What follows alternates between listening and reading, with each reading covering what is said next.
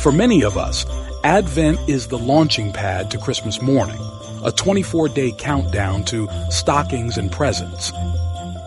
We don't think about Advent as first being about the second coming. After all, it's been 2 millennia since Christ was born.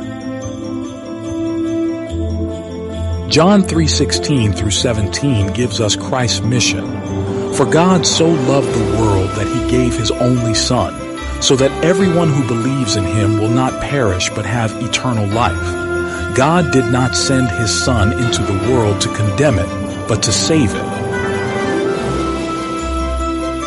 Jesus' silent night arrival in the manger is the first part of that mission. His trumpet blasting arrival in the clouds is the last part. Taking the 2 seasons together, let's take a look at how preparing for this kind of Advent before we celebrate Christmas is how we get in on God's rescue mission.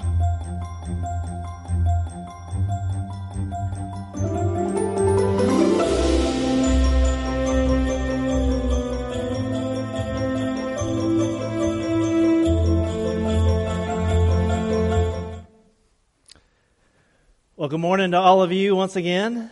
And isn't it a beautiful time of year to gather in the presence of God? Amen? And I'm so grateful to be here in the midst of some familiar faces as well as some not so familiar faces, those that may be new here today and those that are tuning in. We can't see you online, but we're grateful you're here. But for those of you that are joining for the first time today, we want to say this to you. First, thank you. Thank you for taking a risk on us. It's always challenging to enter into a new space for the first time. And second thing is this, that you're always welcome to be here apart and amongst the people called The Way, where we seek to introduce people to Jesus. How? By sharing in hope, living with purpose for the sake of others. Now imagine, as you can see here, we have already begun what is known as the Advent season. And based on social media, I can tell many of you didn't wait for Thanksgiving to get here to get ready for Advent, to get ready for Christmas. Can I get an amen to that? I mean, we love to count down toward Christmas, don't we? In my house, I think about all the different ways that we count down to Christmas. One of them is we have an Advent wreath. It's not quite as large as this. We place it on our dinner table and we light it. And as our kids were younger and as we continue today, we still light those candles, reminding us of the season that we're in, and we add a candle each week, right? Counting toward Christmas. But I also remember as when our kids were younger, and I didn't bring it in today, but we have a smaller nativity set, but it's one of those that's got 25 pieces to it, and you add one to it every day. You add a character to the set every day, counting down toward that Christmas morning. While they have outgrown that, the thing that they still love is that we also have another way of counting down. It's this cloth calendar that holds chocolates. Oh, yeah. And my wife has upgraded this year. It's always held Hershey Kisses. This year it has miniature Reese's peanut butter cups in it. I'm telling you, it's good. It's good. And she puts 2 in there, one for Alexis and one for Claire. And I looked at Alexis as she was leaving for college, going back from Thanksgiving, and I said, you know what? I'm going to take one for the team. I'll eat your chocolates for the days that you're gone until you get back. You can imagine how that went, right? You know, we're eager about this time to count down toward Christmas. But the question that I want us to enter into Advent this year with is this. What are we preparing for? What are we preparing for? And with that, would you turn with me to a book in the New Testament? We don't know the author. It's the book of Hebrews. But listen into what this writer has to say for us in the 10th chapter, beginning in verse 19. I'm going to read for us through 25 this morning as we meditate on God's word as to what we are preparing for. The writer writes, "Therefore, brothers and sisters, since we have confidence to enter the most holy place by the blood of Jesus, by a new and living way opened for us through the curtain that is his body, and since we have a great priest over the house of God, let us draw near to God with a sincere heart and with the full assurance that faith brings, having our hearts sprinkled to cleanse us from the guilty conscience and having our bodies washed with pure water. Let us hold unswervingly to the hope we profess, for he who promised is faithful. And let us consider how we may spur one another on toward love and good deeds, not giving up meeting together as some are in the habit of doing, but encouraging one another, and all the more as you see the day approaching." This is the word of God for the people of God. Thanks be to God. Would you go to the Lord in prayer with me as we continue in worship? Almighty God, I just thank you for this morning, and I thank you for this season called Advent. It's a season of expectation. It's a season of preparation. And God, I imagine we came in here with all kinds of things in our hearts and minds. But God, I pray in these moments, as we continue in worship, as we have sung, as we have prayed, as we have lit the candle in preparation of your coming, Lord, that you would allow the busyness of our minds and our hearts to be set aside for a moment so that we could hear from you, to truly hear from you, and to respond as you would have us to respond. So God, may the words of my mouth and the meditations of our hearts and minds be pleasing to you, O Lord, our rock and Redeemer. And all of God's children said, Amen. Amen. You know, as I alluded to, the writer of this book is anonymous. We don't quite know who wrote it, but most scholars think it's Paul, the one that wrote a number of the letters that we find in the New Testament. But other scholars will make a case this is either Apollos or Barnabas.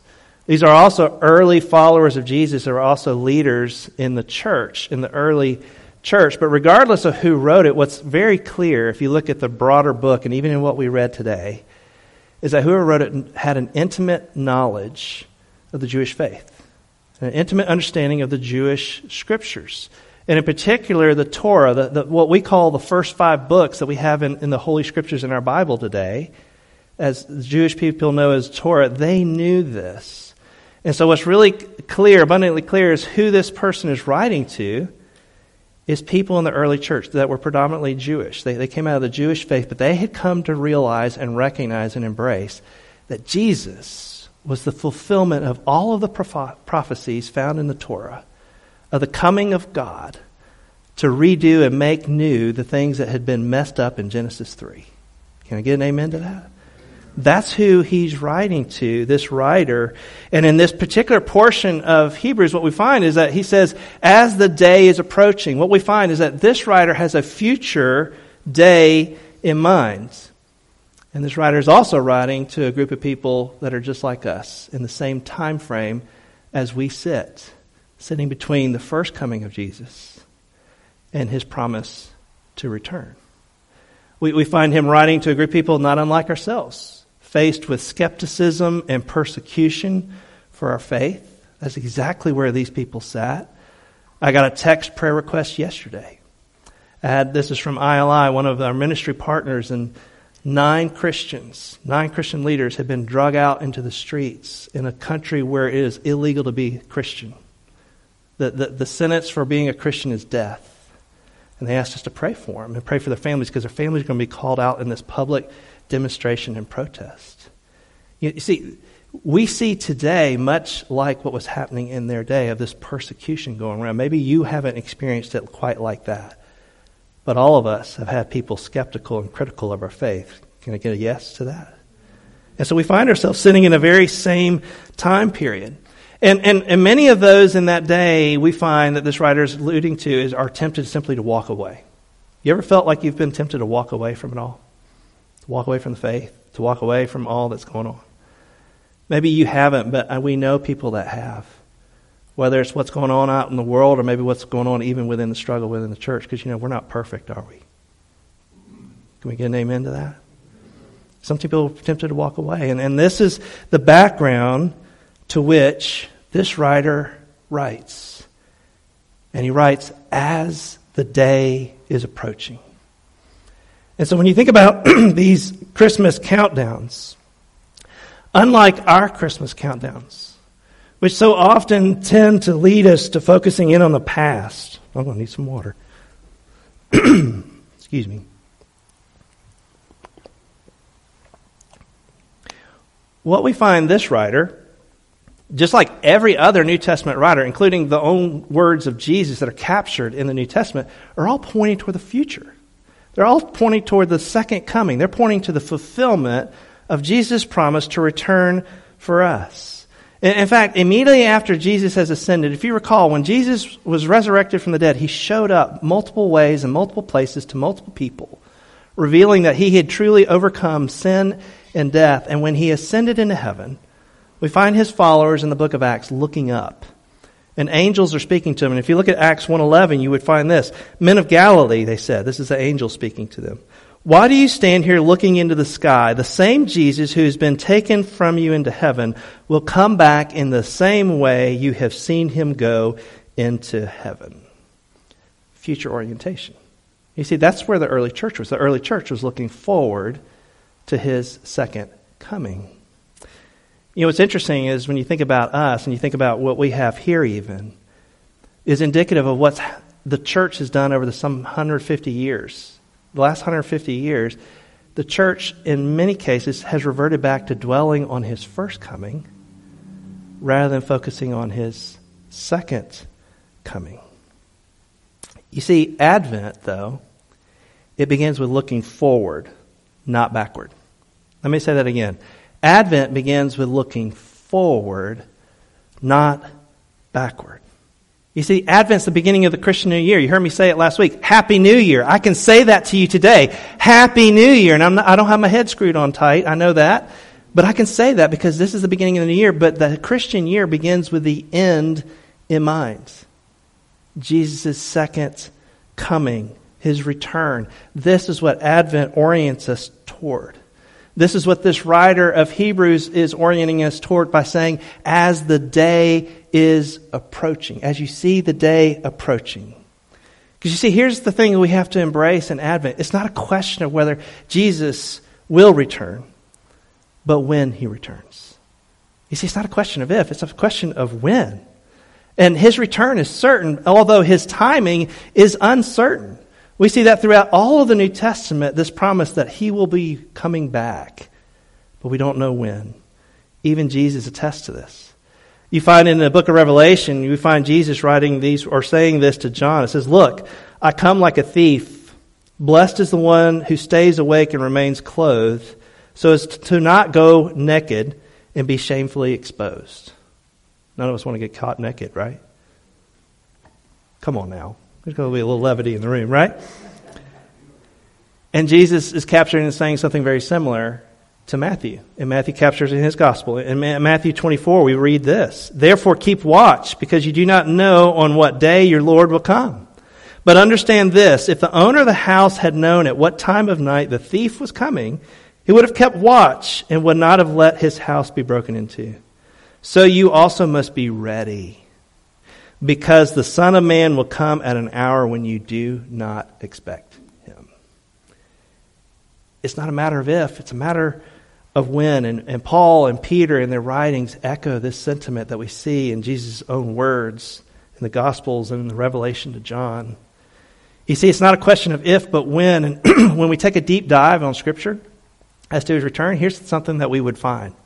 Number one, it's personal. He's coming back personally. Second, it will be visible. And third, it will be glorious. It will be glorious when he returns. That's what you'll find in all of Scripture if you comb throughout all of Scripture. It's personal, visible, and glorious. And so much so that the early church often recited a one-word prayer. Do you know what that prayer was? Maranatha. Come, Lord Jesus. In fact, the second to the last verse of the Holy Scriptures is Maranatha. Say it with me. Maranatha, come, Lord Jesus. It begs the question, when was the last time you heard someone pray that way? When was the last time you prayed that way? Why isn't that we don't pray in that way? You see, the early church has understood something that perhaps many of us have lost. That the fulfillment of the mission in which Jesus came, in which he conquered sin and death, in which he's going to come and make all things new. The fulfillment of that, the culmination of all of that, is upon his return. So rather than counting down, the early church was counting on his return. And we should too. Rather than counting down, we should count on. Now, I have to admit to you that for a long time in my own faith walk, I lost the connection. I didn't grasp the connection between Advent and Christmas and his second coming. I much, like many of us perhaps find ourselves, I focused in on his first coming, on the nativity, on the birth of Christ, the gift of God that we need to celebrate. And we're going to celebrate this Christmas again, the birth of our Lord and Savior. But I had lost sight and lost connection and significance to how Advent ties us to his second coming. And perhaps maybe some of us have done so too. And while that may be the case for many of us here, the other is also true, is that some of us, while we have lost sight of it, others have become fixated on his return. Interpreting the signs, or trying to interpret the signs of the times. And I got news for you. The signs are all around us.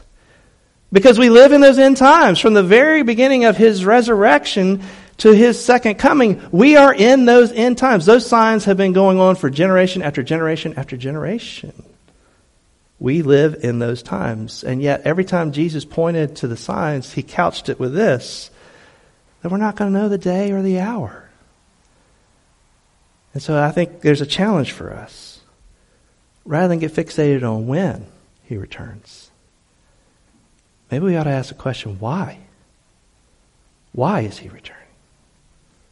Why is Jesus returning? Well, let me give you 4 highlights of what we see in Scripture as to why Jesus is returning and what we are preparing for. The first is this, that Christ will be glorified and acknowledged as Lord and King.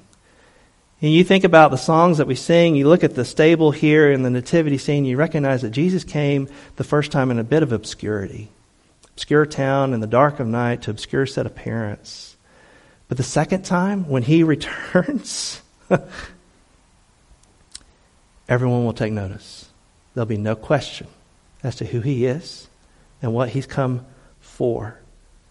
And what we find is that this is an echo in Paul's letter to Titus. It's in Isaiah's prophecy. It's in John's book of Revelation. We see that Christ, when he returns, there is no doubt about who he will be and who he's coming for. Everyone will take notice and acknowledge who he is. Christ will be glorified and be named and come as Lord and King his second time. The second thing is this, his church will also be glorified and transformed. That includes everyone. Everyone who professes faith in Jesus Christ will be included in this being transformed and glorified as his church, as his bride, if you will. Paul and John write to this on a number of their letters, and I love the way John puts it in 1 John chapter 3, verse 2. We find this, "Dear friends, now we are children of God, and what we will be has not yet been made known. But we know that when Christ appears, we shall be like him, for we shall see him as he is."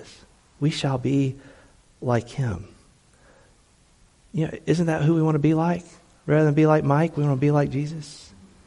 Isn't this what Ann was talking about last week in our culmination of our sermon series on grace, that sanctifying grace? What is it doing? It's refining us back into the image in which we were made in the likeness of God.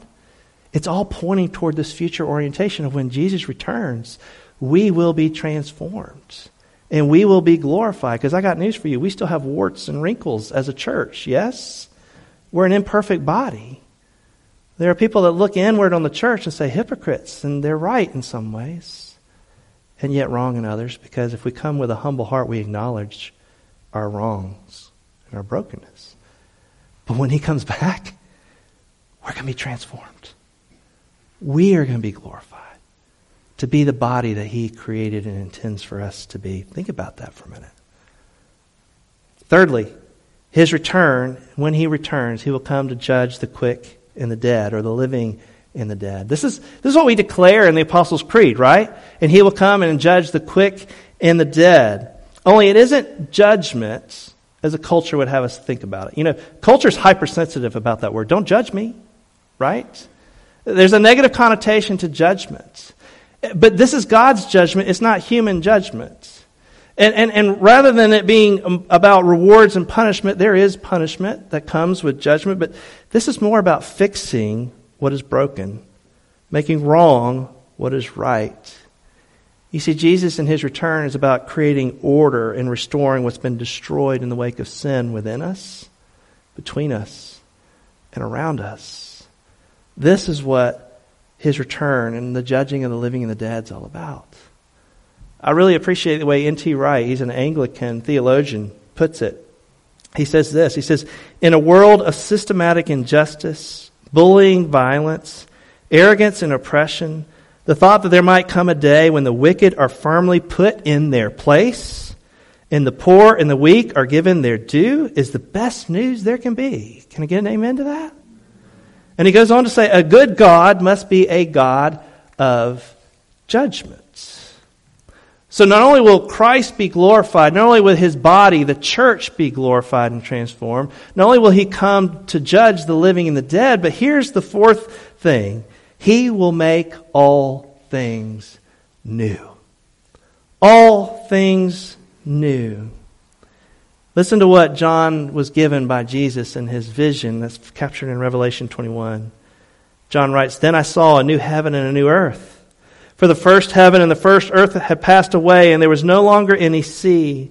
I saw the holy city, the new Jerusalem, coming down out of heaven from God, prepared as a bride, beautifully dressed for her husband. And I heard a loud voice from the throne saying, Look, God's dwelling place is now among the people, and he will dwell with them. They will be his people, and God himself will be with them and be their God. He will wipe away every tear from their eyes. There will be no more death or mourning or crying or pain, for the old order of things has passed away. He who was seated on the throne, they're talking about Jesus here, said, I am making everything new. Then he said, write this down, for these words are trustworthy and true. You see, in Jesus declaring that he's making all things new, that means you. That means me. That means us. He's coming to make all things new. This is the good news of Advent. This is what Advent's pointing us toward, the promise of his return. This is what we ought to be proclaiming in Advent, that Jesus is coming back. Jesus is coming back. You see, in light of this reality, it begs the question, why in counting down to Christmas do we tend to look back to his first coming rather than look forward to his second, to his return? Why is it that we hardly ever pray, Maranatha? Come, Lord Jesus. Why is it that we don't pray that way? One of my mentors and professors in seminary, Steve Siemens, I love to read and reflect on what he has to say in many regards to faith. And in one of his books, he wrote this in light of that question. He says, the absence of our eager expectation of his return is, I believe, the measure of our contentment with the absence of Christ. That's what it boils down to. We just don't miss him enough, long to be with him enough, or desire enough that he be with us. And for that, we need to repent and pray, imploring Jesus to forgive us and to increase our love passion for him. For him. Let that sink in for a minute.